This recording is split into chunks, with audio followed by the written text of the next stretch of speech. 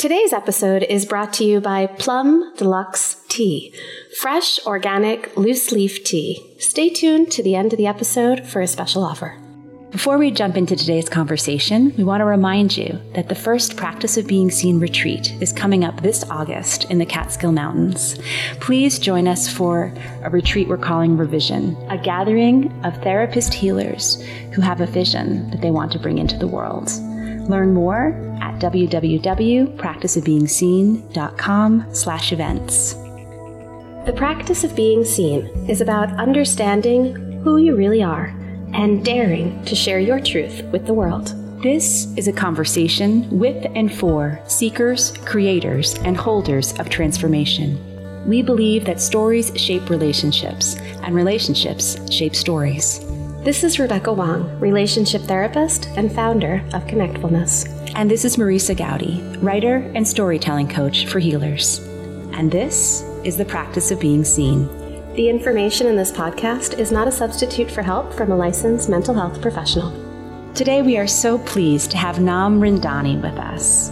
Nam is a licensed marriage and family therapist with an in-person and virtual therapy practice in San Diego, California.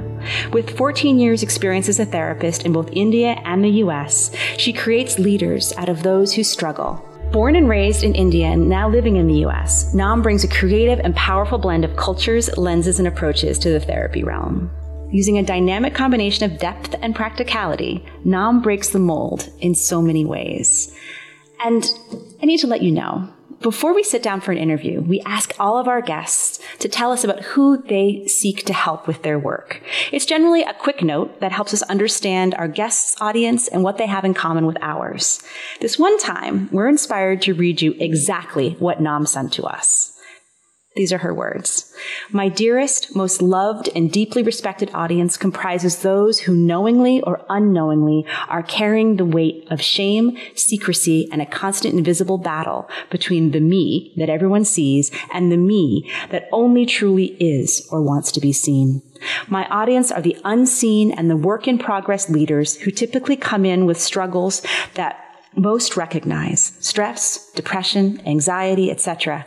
When we peel back the onion, go down deep, the real battle is a life that is boxed.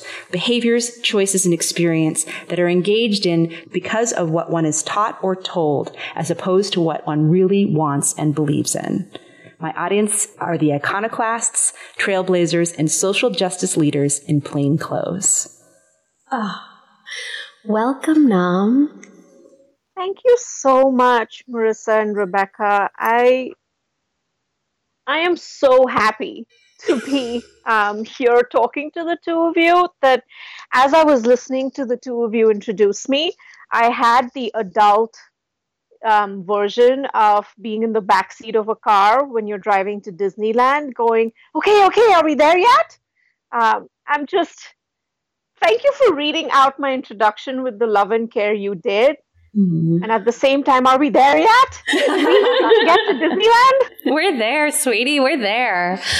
Oh, this is so delicious to have this opportunity to truly connect with you like this. I've only gotten to know you in the online sphere. I've never met you in person. I think this might even be the first time we're actually talking. And I'm just blown away at this opportunity. You're somebody that's on my short list of people that I've always wanted to connect more with.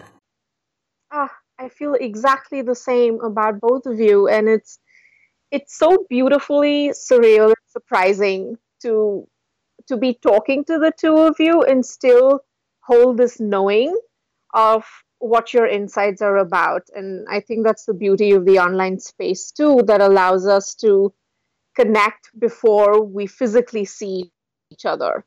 Yeah. It's kind of being seen and seeing without your eyes. But with your heart. It really is.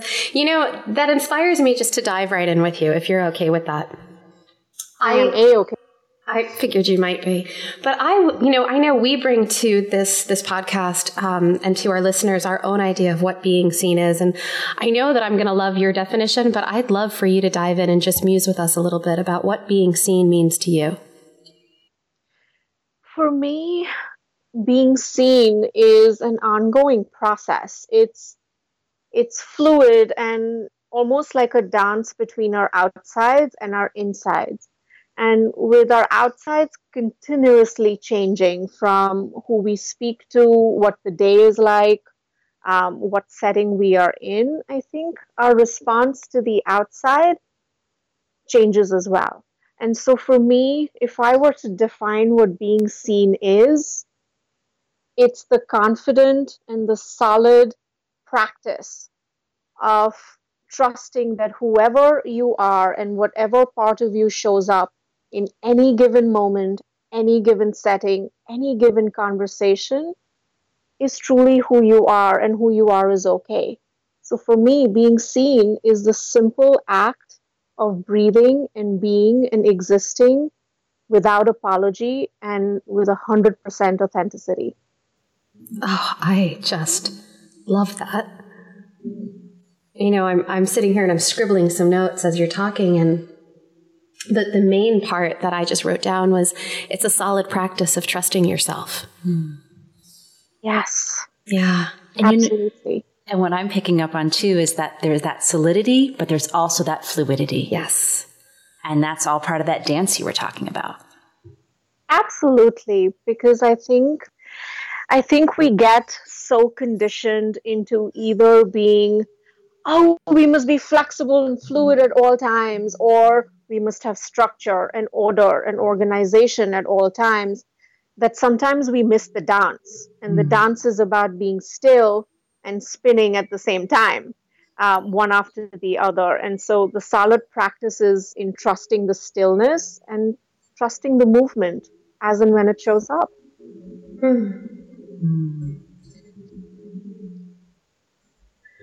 You know, I often I do a lot of work, as you know, with relationships and with couples. And I often am talking with my clients about the dance of the pursuit and one partner is often kind of leaning in a little bit more and pursuing a little bit more, and the other partner is kind of retreating a little bit and moving back.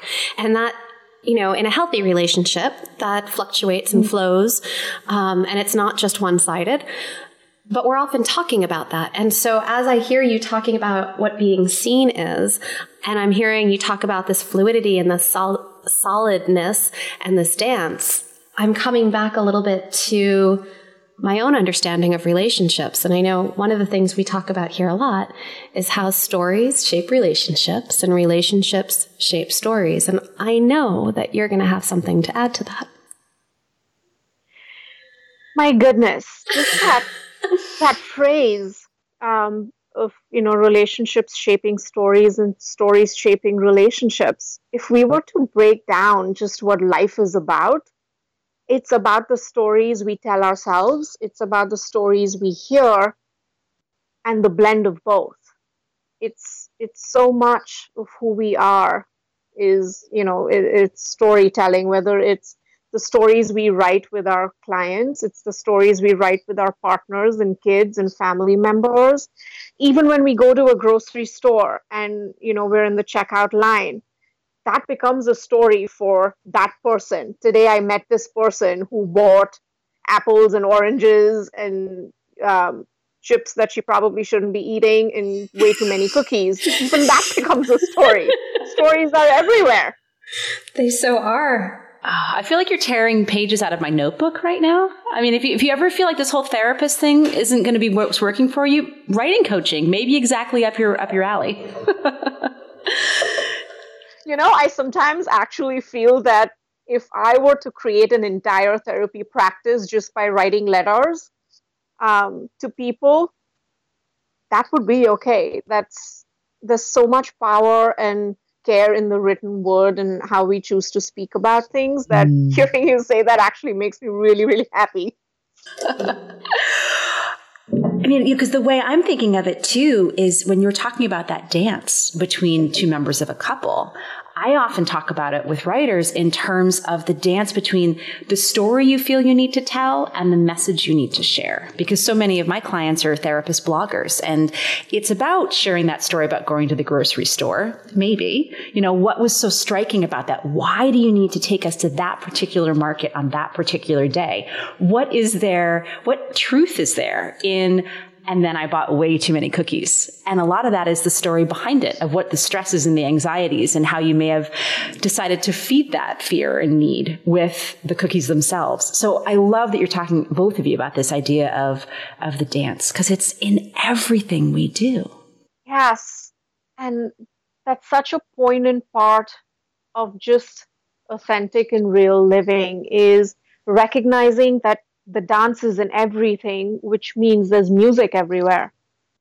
And then the question becomes, are we truly listening? So can we back up a little bit and talk about what it means to listen? Of course. For me and the people I listen to, listening is the purest and the most genuine form of love, and allowing someone to be seen and allowing ourselves to be seen. We spend so much time, and there is $1 billion industry on how to communicate and how to write and how to deliver messages and how to market.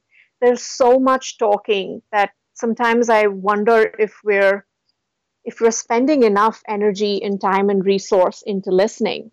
Because to me, to truly love, and I mean love in the most specific form of the word, and as well as the most general, listening is about love. Listening is about quietly letting the person in front of you know, I see you, I hear you, you matter, and I'm with you. It's a form of attunement, isn't it? Completely. Yeah. And that's, if we're using the metaphor of dance and music, I think listening is an integral part of the dance routine. Listening to the body, listening to the sounds around us, listening to those messages we're receiving from a partner, whether spoken or unspoken. Absolutely. There's a subtlety embedded in there too, right? We're not just listening to the words that are spoken, we're listening between the words. And as a therapist, as a listener, we're also listening to our own reactions and our own inner insight as we're taking in that of the person that we're sitting with. 100% of the times. The more of this work that I do, the more I recognize that while graduate school and all our trainings, rightfully help us focus on the story that is being told by the client in front of us, I often notice that in our dance as therapist and client, our stories are coming together. Both of our stories are present in the room, because the way I listen, the way I respond, even right now to the two of you, is so deeply influenced by the stories that brought me to this very moment. And that's impossible to suspend. And so the dance between stories, even as therapist and client, becomes just as integral. And I love your take on this. I know we've chatted about this in other ways, but I wonder if you could take us even deeper into how the therapist sits with these parts of their own story while they're sitting with their clients. As I think about that, it's such a poignant question. As I even think about that, I think there's a step that comes even before that, which is, as a therapist, am I even allowing myself to recognize that my story is present in this room with my client? Oh, I want to shout. Or am I the therapist? Yes I want to shout yes from the rooftop. Exactly. Or am I being the therapist who truly has bought into, and I'm going to ruffle some feathers here, who has truly bought into this myth of being neutral and objective and almost like emotional robots? Oh, yeah. Wait, so are you fully owning and claiming your humanity? Is that what I might be hearing here? I'm going to get into so much trouble for this. They're going to chase me out with flaming torches for saying this. But guess what? I am a human being first, and I play the role of a therapist in different settings. It's not the other way around. Yes. Oh my God. Oh, please. Yes. Let's preach this, please. This is the message we need. And to remember, of course, that the humans that you're seeing on the other side of the office sitting in the couch opposite you need to know that, because that then makes it so much easier isn't exactly the word, but there is authentic is the word. It's about everyone being authentic, but it invites and is more welcoming for a client to walk into a room, because as the non-therapist of this particular crew right here, I can say, wow, it can be really intimidating to walk into a space like that. And if anything, knowing you're walking in to sit and talk with another human being, not with a diploma who knows a lot about what it's like to be a person. Instead, you're sitting with a human so you can be fully human. It's an invitation. It's permission to be authentic. And I think it's a further invitation for us to really, really, really sit down and recognize, how is it that I want to be seen as a therapist? Because again, all of our training, even all of our web copy and just everything we're about teaches us to talk about the degrees we got and the clientele we work with and where we've been. And there aren't enough therapists who want to just openly say, look, I'm a therapist because I love hearing about people's lives and I love figuring out how to go about this messy human experience. And I truly just want to hang out and brainstorm with you. And that's not my graduate training. That's my life experience. I want to sit with the person who needs something that I can offer them. And I just want to have a conversation. Yes. And what comes up for me as I'm hearing you say those words is, in my own experience as a therapist, but also as someone who's been in therapy, it's those kinds of experiences that create the invitation for me to sit down and get comfortable with you. And that tends to be what I hear from my clients too. It's like, that we knew that this was going to be really hard coming in. We knew we were bringing in a mess, but it was just so comfortable to talk to you. Oh, that's the key word. It's comfortable. And to me, the more I speak to the most courageous and the bravest people who become my clients, the more I recognize that they don't choose me because of any of the degrees that I have. I think sometimes that helps building trust. But the first part of our conversation is about, can I trust you? Can I trust that you know what it's like to feel broken? Can I trust that if I say something ridiculous in your office, you will get that? Can I trust that you will, and in my particular style of therapy, can I trust that you will be okay laughing at some of the darkest and the most morbid things that I've been through? Will you be lighthearted with my darkness when I need you to be lighthearted with my darkness? Oh, that's just intriguing right there. You want to go deeper? I want to go deeper on that.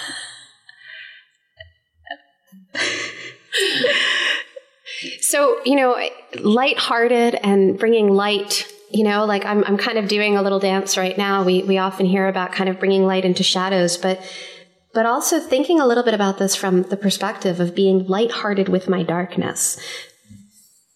There's healing that happens right there. There's holding. Yes. So much so that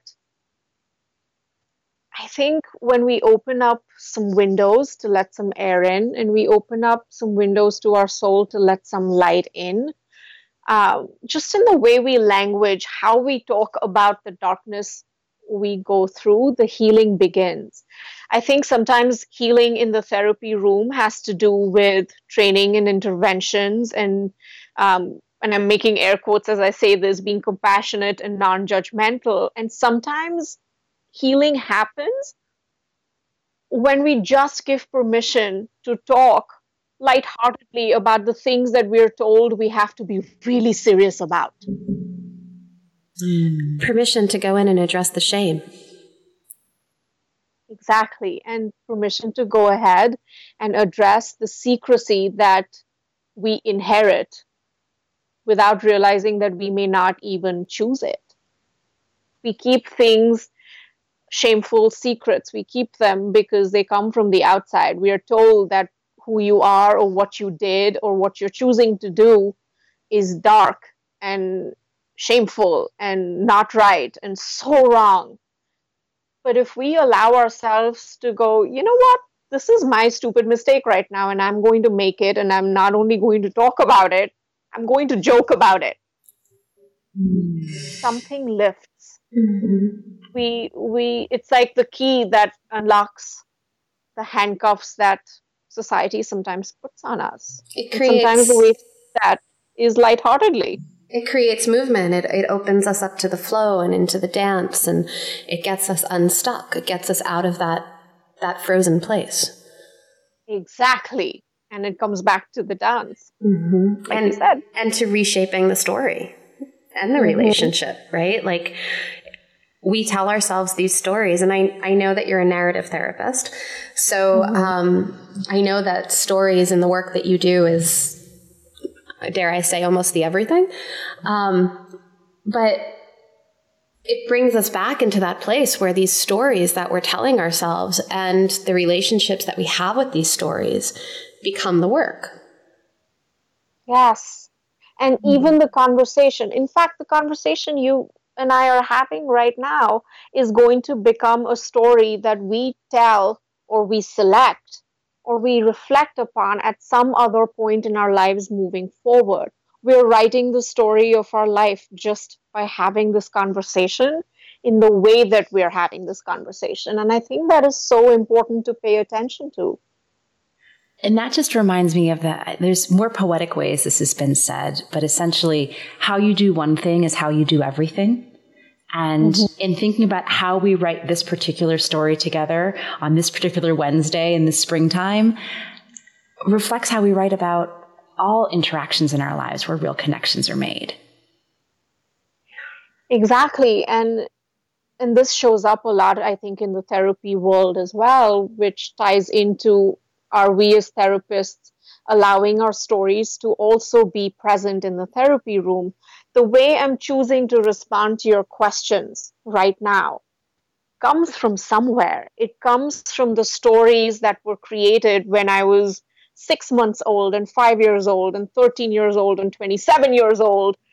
All of those stories have influenced in how I'm speaking to you today. And that collection is then going to move forward and become the story of tomorrow. I'm smiling so big that I'm almost at a loss for words. Have a sip of tea. Okay. I will. It's really good. What are we drinking today, by the way? It's called Reading Nook Blend Black Tea. Oh. Yeah, well. Wait, can I read the ingredients to you? Black tea, rosebuds, lavender, chamomile, love, and gratitude. That's like a hug in a teacup. It really is. Totally is. It tastes like one too. And how perfect does Reading Nook feel right now? Because we're talking so much about telling the stories of our lives and kind of reflecting back on that idea of what I was saying before about it's a blend. It's a blend. As is this tea. But it's a blend of the stories that we tell and the stories that we hear. Right. It's how we're the writers and the readers. We're all of that. Yeah. We're taking in all of this information all the time. And, I want to come back, Nam, to what you were just talking about with the therapist, because, Marisa and I work with a lot of therapists in our community. And I hold a lot of consultation groups where a lot of the time we're talking about things like the therapist feeling isolated, how to create a sacred space when, the world outside of ourselves, the stuff that's flooding into our consciousness is a little chaotic. How to get our clients to talk about their fear of feeling when sometimes we're afraid of feeling too. These are some of the type of things that come into our consultation groups, and they're just such big things because it's how the therapist shows up as a human, and what parts of ourselves do we have to put away or don't we have to put away, or do we believe that we have to put away but we don't really have to? How are we shaming ourselves as therapists to do this work? All of those pieces come up, and I want to talk to you about this, and we can probably talk for months. We're not going to get it all done in this conversation, but I'm just going to open up the door and let you talk now. I loved what you said so much about how are we shaming ourselves as therapists to be able to do this work? Because there are times, and well, there were times in the beginning years of my career where I resigned to the fact that to be a compassionate therapist who is present for all of these leaders in making that I meet, I somehow have to censor who I am as a person. Because if I censor who I am as a person, that means I will create room for this person to be more of who they are. And ironically, as my story, continued to be written, my story of being a therapist, my story of being a person who is a therapist, I started to notice that it's quite the opposite. The less we shame ourselves and the less we censor ourselves as therapists, the more we allow our humanness to be seen, the more room we create for our clients to feel seen as well. And so it makes me wonder if the best form of support, the best form of therapeutic healing that we can offer is letting a client know that I'm actually in the story with you. And I am feeling the things that I'm feeling. And I am not neutral, even though my graduate training has somehow convinced me that I am. Because as you are sharing your story, my story is showing up for me as well. Can we talk about that for a second? It's something that we don't hear enough of. It's so refreshing to hear. And I'm feeling the echoes of that too in, I think, other aspects of any of our lives, in terms of if that idea of, if I limit my story out of a belief that it'll make room for other stories. That's, to me, very much the story of motherhood too. That if I take up less space and I don't demand so much, I'll be giving more to my children and giving them room to express themselves. I'm going to call bullshit on that, even though I've lived it. It is bullshit. No, it's a story. No, it's a story. I know it's a story. I'm just calling bullshit on the story, not on you. I've lived the same exact story. Right. And we feel like we're being of better service if we try to erase our own needs, desires, identity of like, I do not want to have another conversation with a small child right now or whatever it is. That's the mother's story so often. So I'm feeling the echoes is so much I think we can all relate to that. Yeah. And it's so striking to me because there's a story behind this. Where did we, the three of us, and all of the people who are going to listen to this conversation, where did we learn that this is how we must be? Where did we learn that this is how we must be seen? What is the story that influenced our knowing as much as it may not work for us? Where did that come from? I'm hearing in my head as you ask that question, I'm hearing that old adage, that children should be seen and not heard, that there's all these different messages that we send to children as they're growing up around what's appropriate to share and how to behave and, all this shaping and molding that happens. And some of it is wonderful and some of it really deadens who they are, who their spirit is. Then those children grow up to be adults. Can I share what's actually a favorite line in my family? It was my grandmother used to always say to us, "Oh, girls, stop acting normal." And we all laugh about it now because that was just pure vintage grandma. But it was the variation on children should be seen and not heard. It was stop acting normal. Oh my goodness. That just went straight to my heart because believe it or not, the message I got growing up was, can't you act normal for once? You're such a weirdo. And there's the story, right? There's a story. Just imagine if we all had a writing prompt to sit down and define normal. Oh, gosh. Or what's the message that you received as a child right into that? Well, that's why there's a different one right there. Yeah. But I mean, if it was define normal, we'd have maybe 7 billion different definitions of what that is. Yes, we would. And tying this back to the therapist in the room, How is it that that is not the first question we ask clients when they walk into our offices? How is it that we are trained to ask questions that come from preconceived notions of what healthy and normal and what boundaries and what self-care and all of the buzzwords that we love using? How come we ask questions with that definition already written down instead of asking, so what is normal to you? I often, I often ask my clients in the very first session itself, how should we do this? And it always throws my clients off. And in some ways it's supposed to, because what that question is asking is, what would be normal for you in a therapy session? How do you want to do this? What do you think this needs to be like? And how come we've forgotten that we need to ask that before we start leading and guiding and shaping clients into what is healthy? Oh gosh, I'm hearing a few different things that are just making my skin just buzz and get all jittery in an excited way. And one of the first things I'm feeling in there is like you're asking for consent. Yes. And then you're taking it a step further and you're saying, and I'm not pathologizing you. I'm not sitting here and diagnosing you and putting you in some boxes. I'm asking for your collaboration in this work. Yes. And at its very, very, very raw form, what I'm asking is for their permission to tell me who they are. It's me looking at a client and saying, I get it. I don't know you. I have no business deciding if the way you're living your life or the relationship you've chosen or the job you are in is healthy for you or not. You have no reason to trust me right now, and I want to earn your trust first. So help me see you, help me know who you are before you and I engage in this conversation that involves change and healing and transformation.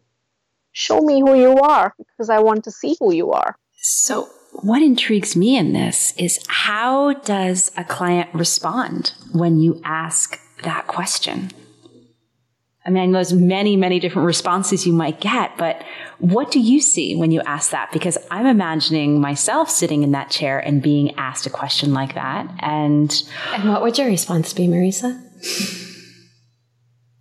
I think I'd be speechless. Because we don't often get asked a question like that in terms of, what do you need from this? It would be very easy to say, I don't know, you're the expert here. Aren't you going to help me? And Marisa, 99% of the times, the response I get is, I don't know. Mm-hmm. Oh, I'm normal. Did you just define that for yourself? I did. I defined 1% of it in the grand cauldron of normal that I'm going to work on defining later. And you know, what you just described, being speechless and then going, I don't know, you're the expert. That is the exact point of asking that question, because what that then leads to is, not knowing and uncertainty. How are we going to exist in this space where I don't know you well enough to wear my expert hat and tell you what you should do, and you don't know what to say when I ask you, how should we do this? Can we unpack that further? Because then what we're looking at is the first page of your favorite journal, and you have a pen in your hand and you're trying to figure out, what is it that I want to write? I know I'm supposed to write something. That's why I made this appointment. I should get help for something. But how do I actually want to write my therapy story? Oh, okay. So I'm all like, I want to like be in the same room as you right now. I kind of wish we were one day. Okay. One day. But right now I'm sitting here with this not knowing and uncertainty, and how this is so much of the process of being seen. It's uncovering these layers. It's peeling back this onion. It's going deeper into the not knowing. And it's what we do as therapists, is we hold our clients in that space. But when we get stuck in our own fear about the things that we don't know, the places where we feel inadequate, the places where we come up with that imposter syndrome stuff. Am I good enough? Am I the person who should be here? That's the same stuff that gets in our way of holding that space for our clients. Absolutely. And it is something that I talk about a lot with a lot of my dearest colleagues is a question. How often in a therapy session do you look at your client and say, gosh, I have no idea, or I don't know. I don't know what you need to do here. I wasn't trained for this. I don't have the answers. I don't know. I think that's the most delicious place to be in a therapy session because it opens up the space just to be in it together. And you deepen a relationship based on what you share, even if you're sharing the sense of unknowing. Yeah. Mm-hmm. Some of my best sessions are the ones where, and I'm sure this is going to ring for you too, but the ones where I look at my clients and I'm like, you're going to know what you need to do when you know that you know what you need to do. Oh, I love that sentence. Like, I'll sit here and we can sort through this together. We can wade into these messy, murky waters, and you're not alone in that. But you're going to know when you know what you need. Wow, there's that idea of trust. What is the response you get when you say that? Oh, gosh. Those are the sessions where, as my clients are leaving, they thank me profusely, and we might have been working together for years or months or something. And those are the sessions where they go, I needed to talk about this and nobody ever can listen. Thank you for listening. In the moments directly after that, there's not a lot of talking. There's a lot of soaking in, a lot of breathing, a lot of embodying their own knowledge base. So as I heard you say what you said, there is this, and this may be a tangent, and if it's too tangential, please bring me back. Oh, go on a tangent. It's okay. As I'm listening to you say that, there is a big part of me that's going, and that's what we need right now, even politically. We're in such a state of uncertainty and not knowing and not being able to trust. And there is so much talking. Yes. That there isn't enough being still and listening and going, is it possible that we will know every single day what needs to be done? And we don't need to hold on to the ideas and beliefs we've always had about right and wrong. And we don't need to avoid the fear that we're feeling politically, socially, culturally that says, oh, this is awful or this is great, however you feel about it. Are we listening? Are we allowing ourselves to be seen in this political state of being unseen and being uncertain? And what comes up for me there is that it's so hard right now to be still, that there is, it's like there's this agenda to distract us. There's this noise that's all around us, and to kind of filter through that and get to the point of the information I need is this, and all this other stuff is just there to distract me from this thing I need, this grounding, this security, this thing that I can trust. You know what I'm appreciating? I'm just so appreciative now that you're kind of folding us back into the political, because just in the history of the Popscast, we've been doing this since January. Here we are recording this at the end of April. And our focus has shifted away from the political scene in so many ways, I think, because we're living into the new normal and we're kind of used to this level of outrage. And we've been filtering. We've been filtering hardcore in ways that we weren't capable of doing in January. Just speaking for Rebecca and I, and just saying, I have reduced my NPR listenership by about 95% and finding I feel a lot more sane, and I'm listening to other media. I'm listening hopefully to myself and my children and nature and my husband and my friends, rather than the constant droning of this is the latest crisis or scandal coming out of Washington. But then I feel like I may be dancing so far in the opposite direction that I'm dancing a little bit towards oblivion and ignorance. And as Rebecca's talking about, what's the distraction, the one thing I need to know, in terms of current events and what I need to know about politics to stand for what I believe in, I may have, thrown the baby out with the bathwater there a little bit. And I don't think I'm necessarily fully alone in that. You are far from alone. This is a conversation that I'm noticing more and more, even in sessions and social media, for example, right? If you looked at people's Facebook profiles in January and in November and in December, and you look at them now, they're likely going to look significantly different. There's a handful of people I know who have kept up with having these conversations and sharing where to call and action and, all of the stories that get tied into the politics of where we are today. And most of us are trying to figure out how to be in this space by, in some ways, numbing out or even sedating parts of us that are hurting way too much to stay present. Mm-hmm. And I think that's something that a lot of people do in the face of fear, in the space of uncertainty and being present to something that scares the crap out of us. It's really hard to sit with all of it. And then there's this other layer, and we see this in relationships all the time. I'm certainly seeing it show up in my practice in this way, where the politics divide families, they divide relationships. And so it's, how do we bridge that? How do we continue to love each other when we disagree with each other, or not even love each other, but communicate with each other and get along, tolerate, make space for? And I think that actually begins, using the word bridge and using that idea of where we are. I think it begins by recognizing that there is a bridge, that the two are not actually separate.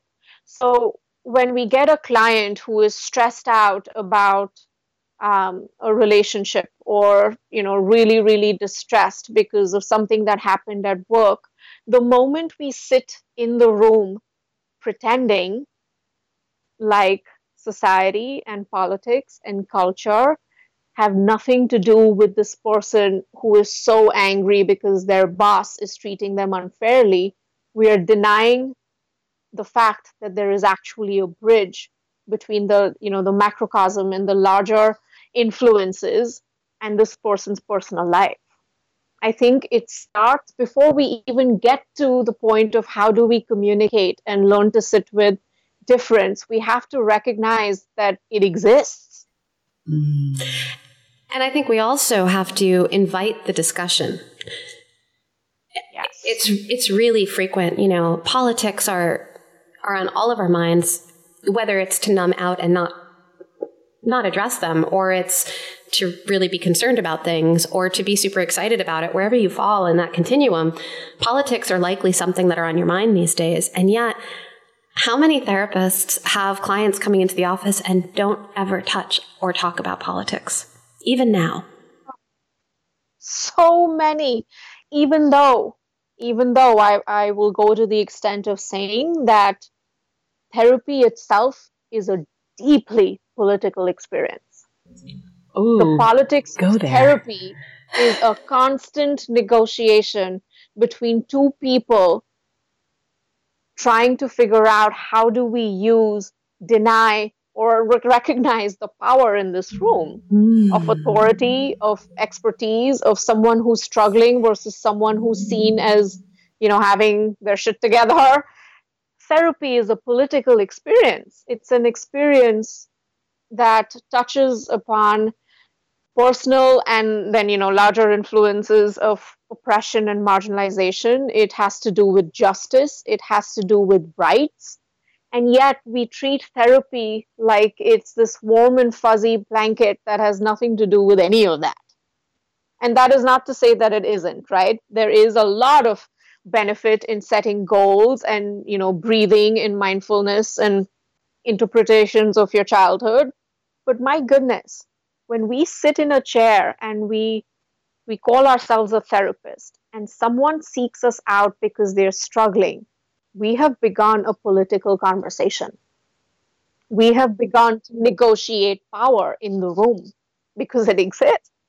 And when we deny talking about politics as therapists, we're sedating our clients and we're choosing to be sedated ourselves, because what we're saying is, oh, that stuff doesn't matter. It's really just about the trauma you've come in with. It has nothing to do with the fact that the people who even inflicted the trauma on you were influenced by their society and their culture and their politics.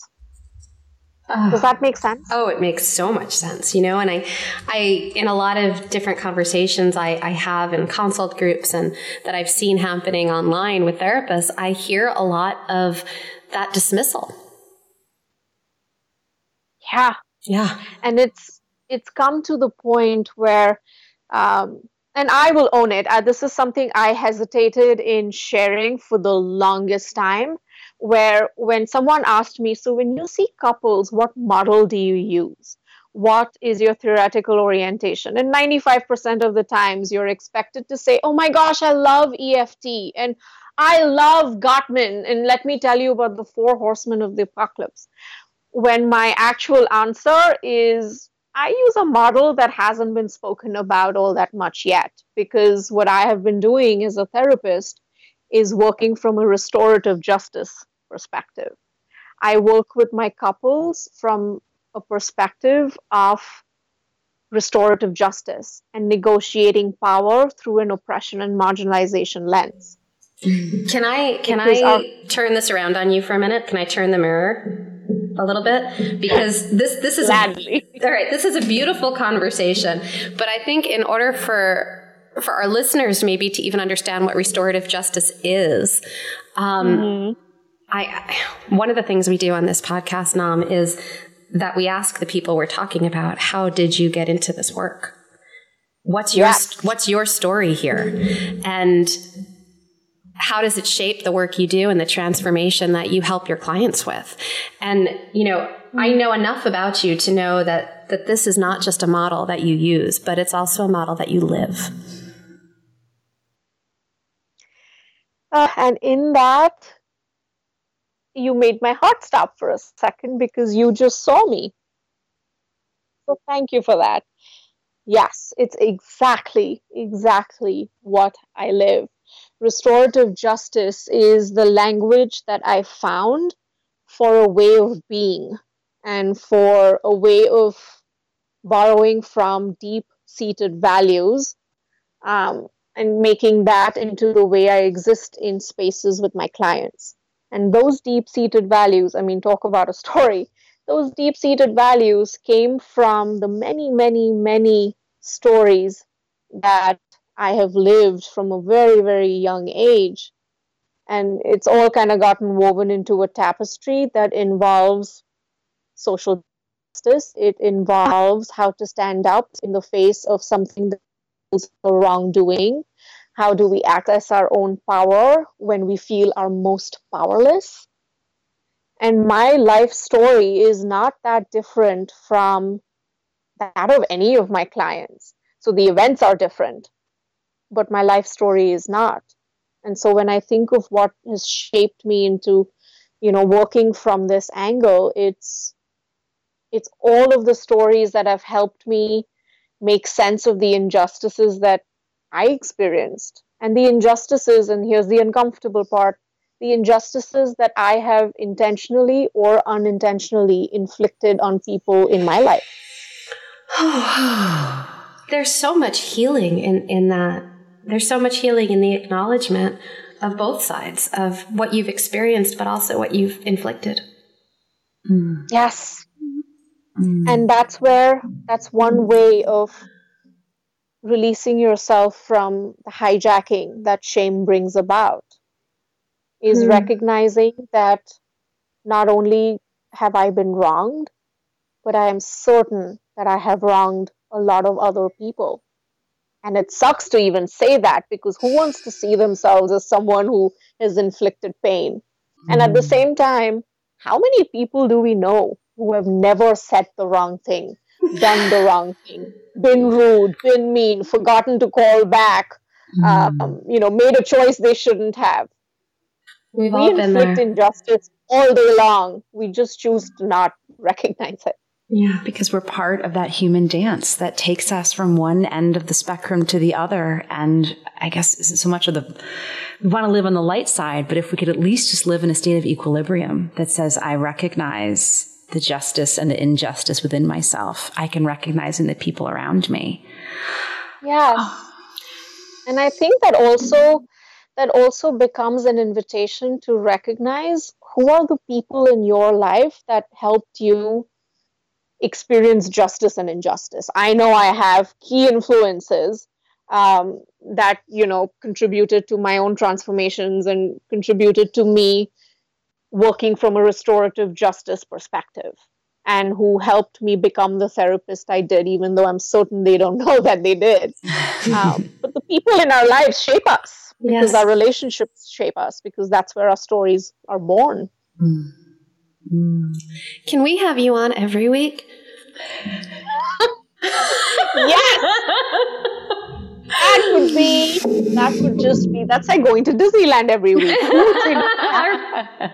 We don't have to leave. We'll just stay there. Nam, this has been so delicious. And I so want to continue this conversation with you in so many other ways and in so many other forums and in person. So let's make that happen one day. I would love to. I would absolutely, absolutely love to. I want this to be part of my story, and I would love to be a part of yours. Thank you so much. Thank you so much for joining us today.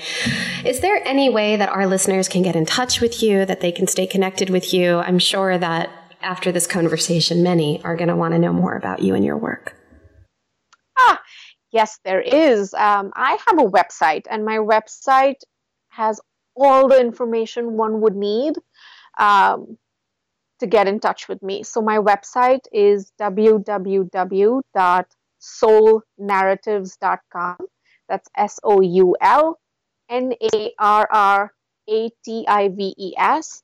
And once you go to that website, you will see a tab that says Shrinkable, the newsletter.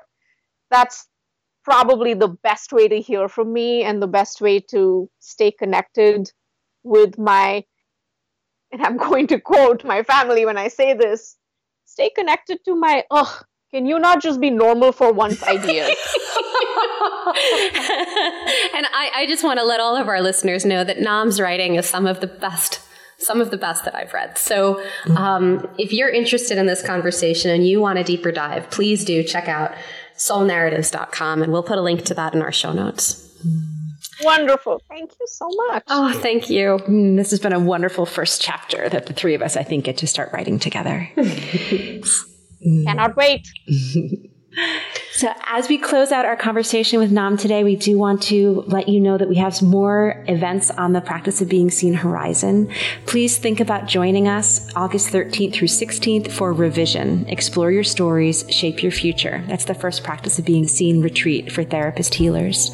Find more at practiceofbeingseen.com/events. So we have been enjoying Plum Deluxe tea during our podcast today. And here's the thing. If you love trying new teas, we invite you to treat yourself to a Plum Deluxe Tea of the Month subscription. For only $10 a month, you'll receive a hand-blended, all-organic, loose-leaf tea thoughtfully chosen for the season.